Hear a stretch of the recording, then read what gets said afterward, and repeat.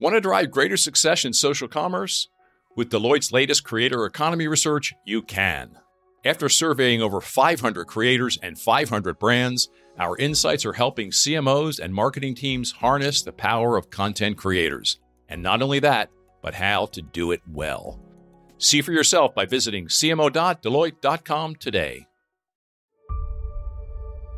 This episode of the CMO Podcast is part of our Leadership During Crisis series.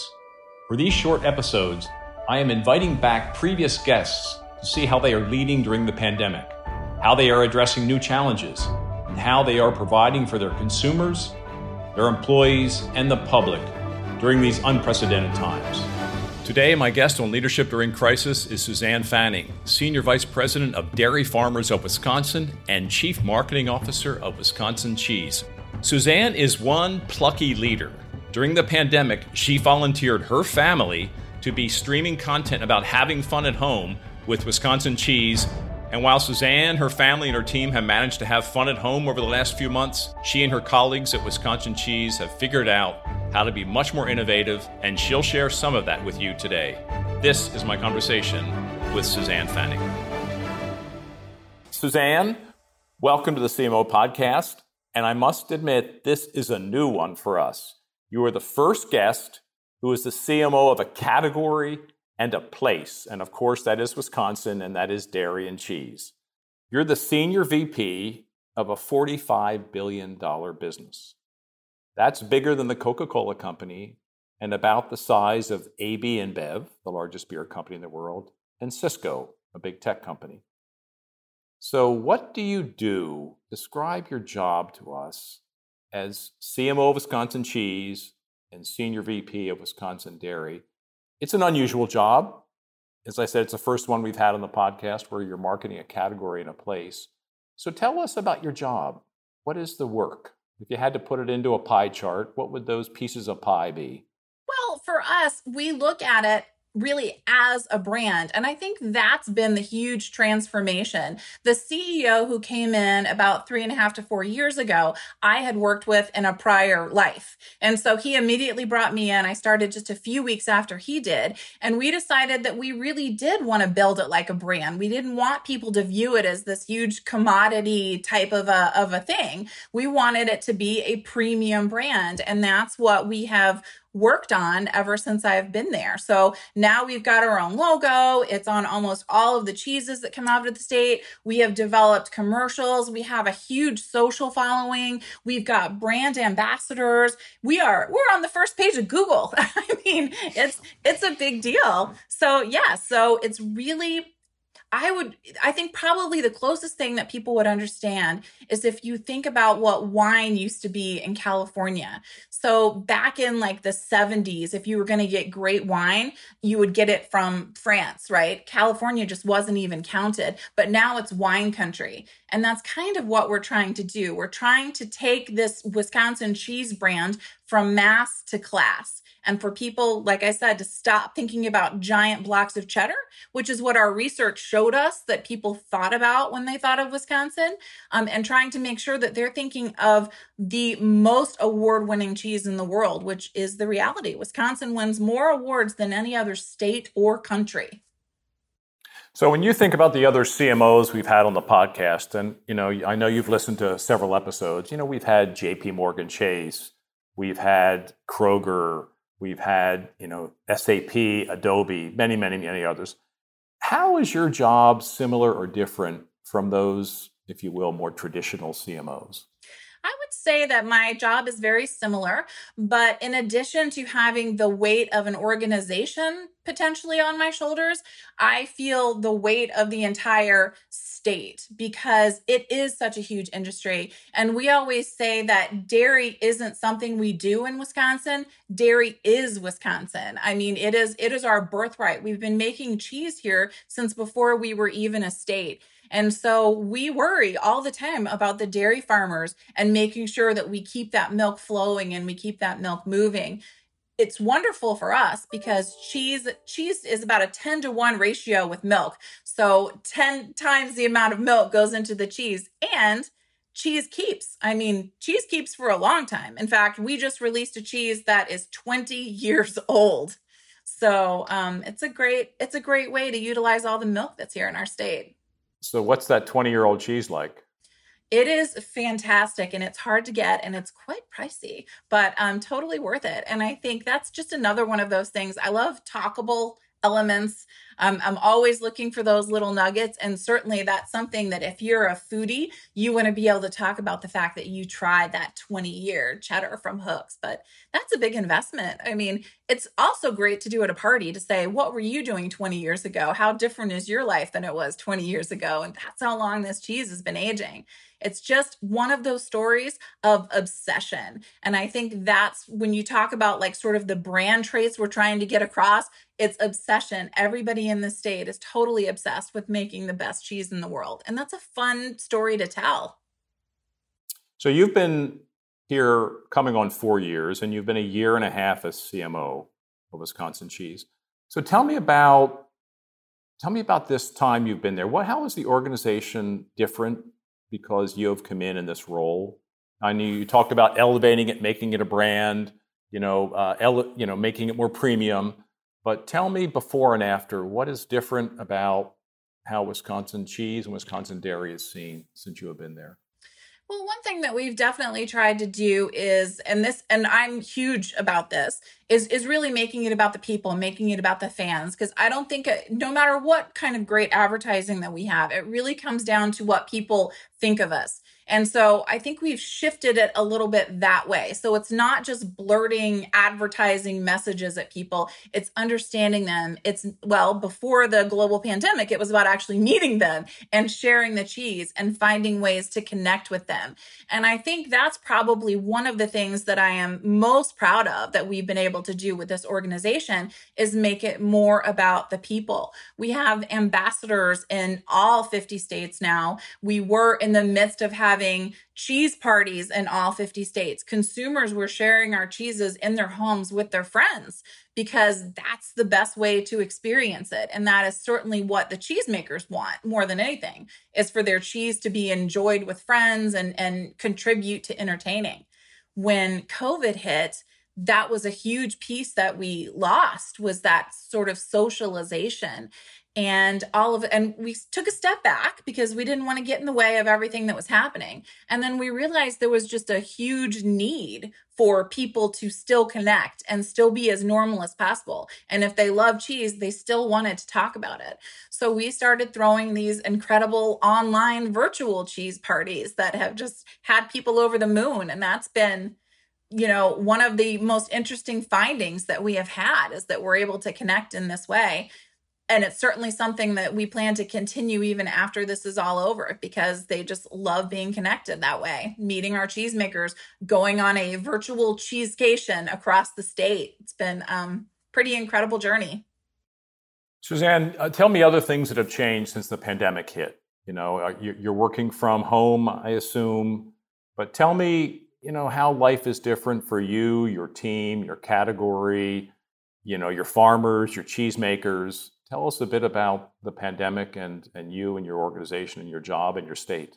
Well, now starting with the dairy farmers, they are still in the barns just as much as they ever were. I mean, they are out there and they're working really hard, which is what inspires us to work so hard for them, just to make sure that we're doing what we need to do. There are a lot of things that changed. Starting with just content, for instance, we do plan our content out a year ahead. So all of the recipes, all of the pictures, everything that's going on social, everything that's going into stores, it's all planned out a year ahead. And so summer and spring was all about entertaining and gathering and picnics and taking side dishes. And so all of a sudden we went, man, we don't have any content that is appropriate in this world. There's no way that we can share something like this. And there's no way that we can just stay quiet. And so we quickly revamped all of our efforts. We pulled old recipes. We started releasing a recipe a day because people were consuming recipes like nobody's business. we really hadn't focused a lot on e-commerce, just given the nature of our business. But all of a sudden, we wanted people to be able to find the cheeses that they wanted to have. So we put together an e-commerce page, which in a month was viewed more than 100,000 times. And a lot of cheesemakers are reporting record sales. So that's been pretty incredible. We realized that people were focused on live content. So we found new ways to create content on the fly and tap some different people. In fact, my marketing team actually came to me. My situation is probably somewhat unique in that I have 3 children who are in their 20s.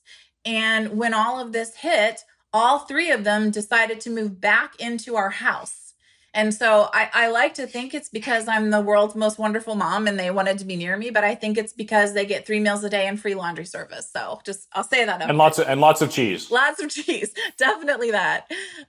But it's been amazing for me. It's been like a do-over. It's just like we've reverted back to elementary school days because they're all sitting at the dinner table. When I put the food out there, we have family game nights, we have movie nights, we have campfires and picnics in the backyard. It's actually been quite incredible, but I diverge. So when it comes it sounds great. Yeah. I mean, good for them, good for you. It sounds wonderful. It really has been. It really has been quite nice, that part of it. So what's the most interesting and fun ritual you have with the kids now that they're home? Is it the fire, they building a fire at night, or is it board games, or what has been an interesting, or has it shifted? Well, if I'm going to be honest, I probably shouldn't say this because it doesn't reflect that well on me, but I will say that one of the most interesting things is the signature cocktails that we're all making. We didn't do that in elementary school, but now they're all coming up with these fun signature cocktails. My son was whipping up grasshoppers the other night. We're into our cosmopolitans and just all kinds of fun and funky things. So we do all have a lot of fun doing that. But my middle son and I have been doing a Facebook Live series for Wisconsin Cheese because the marketing team came to me and they said, hey, we've been brainstorming what kind of live content we should do when we put together the profile of what people are looking for. And we want somebody who's, cooking at home and sharing with kids and still entertaining and embracing all of this. And they're like, we want you. Would you consider doing a Facebook Live? So I talked to the family. I was like, how do you feel about just opening our doors to the world? And they were okay with it. So basically my middle son and I are the host of it. All of the other family members make little cameos, but it's been interesting. And we actually broke our record for live video views last week. So I'm going to tune in. Do it. Yeah. Last week, the one where we had promised earlier in the week that we would show them how to grill these great hamburgers cheeseburgers for Memorial Day. And we had all these different recipes. And then, of course, right before we were getting ready to do the Facebook Live, it started pouring rain. So we were like, well, we could move it into the kitchen, but we promised a cookout. So we threw on our rain gear and my son and I sat outside in the pouring rain and made burgers. And people loved it. They loved it. So that just goes to show that sometimes don't worry about what you plan for, just deal with what you have. So tell me what else you've learned about yourself as a leader and about your team as you've gone through this. I mean, it sounds like you're highly engaged, your team is highly engaged, you pivoted quickly, you're being very creative, you're being very human, inviting people into your home to learn about cheese and your family. So tell me what you've learned as a leader and what kind of habits and rituals you might carry forward coming out of this time. Absolutely. Well, I've learned communication is extremely important. I mean, it's not like we all didn't know that before, but just because they had a very clear idea of what they were supposed to do, and because we're continuing to come together in our big group meetings and in our small group meetings, because we had a very clear strategy. And I will say that although our tactics have pivoted some, we have stayed very true to what our strategy is and what our core purpose is. We just had to be really quick about having new ways to get it done. And so I think it's really important that we had that foundation. I think we've all learned that flexibility is the key to everything. I mean, we've had to be more flexible than we've ever had to be before. And that flexibility has led to just insane amounts of innovation And I have been so proud of the team and the ideas that they have come up with and how quickly they have been able to pitch new ideas. It's been really amazing. One really neat example is we have really talked about the dairy farmers a lot more just because of the situation that they're in. And we want consumers to realize, to support, to buy local and all of that. We reached out to a lot of celebrities and we said, hey, would you mind giving a nod to dairy farmers and cheesemakers and just let everybody know that, they're here and they need your support. The outcome was just quite amazing. It was kicked off by Luke Bryan. So he starts talking about dairy farmers. He had been here for a concert last summer. And so he kicked it off by talking about it. We had Mason Crosby, who is a kicker for the Green Bay Packers. We had Charlie Barons. I don't know if you've ever seen the Manitowoc Minute, but if you haven't, definitely worth a view. We had some politicians. We had other musicians. We had some famous athletes from our state and put together this incredible PSA that has really helped rally the state together. So that part of it's been kind of nice. We produce signs. Grocery stores have them up. We created an entire Here For You campaign, and we were able to get some great advertising deals because a lot of bigger companies had advertising that was just not appropriate for the situation. And we were very quickly able to put together some stuff with footage that we had collected over the past couple of years and create stuff. So we've had more advertising than we've ever had before. So lots of different things have happened, some good, some bad, but I think we're all stronger because of it. What would you say is the key to success for today's CMO? If you said data, you wouldn't be the only one. At Deloitte, however, we believe data is only half of the equation. The other half, story. Because data is the language of business, but story is the language of humans. And we believe the most successful CMOs know how to harness the power of both data and story. To learn more about Deloitte's CMO program and how we can help today's CMOs succeed, visit cmo.deloitte.com. How is your category through this time? Is it stronger, about the same, weaker? I mean, I know premise business has, been slow, but I suspect your at-home business is going crazy.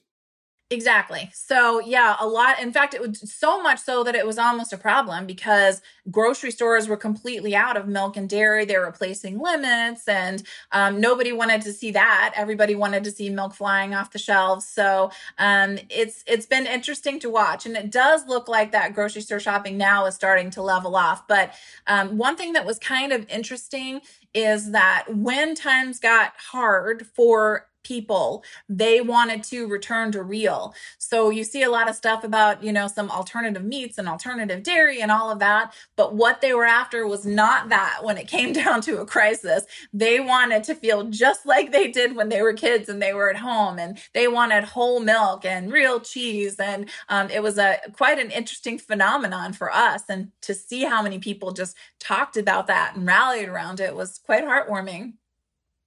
I'm eating more ice cream and cookies, so I'm... Thank you for your service. Everyone's returning to comfort food, right? And I'm baking way more than I have in decades. That's right. Suzanne, I've loved this chat. You've inspired me, you've made me hungry for cheese. Thanks so much for this opportunity. That was my conversation with Suzanne Fanning. What I found noteworthy about this one is just one simple thing. She has a lot of fun with her team and her category and her work. And even in these times of COVID, pandemic, crisis, she is rising above, optimistic, and focusing on the fun and joy of her product, her service, and what they offer their customers. That's it for this episode of our Leadership During Crisis series. We hope you enjoyed this follow-up episode and found value and insight into how these leaders and brands are operating during this pandemic. If you found this episode interesting or helpful, I would be so grateful if you shared it with your friends, and if you gave the show a 5-star rating on Apple Podcasts or wherever you listen. Subscribe to the show and get notified every time we publish a new episode. The CMO Podcast is a Gallery Media Group original production.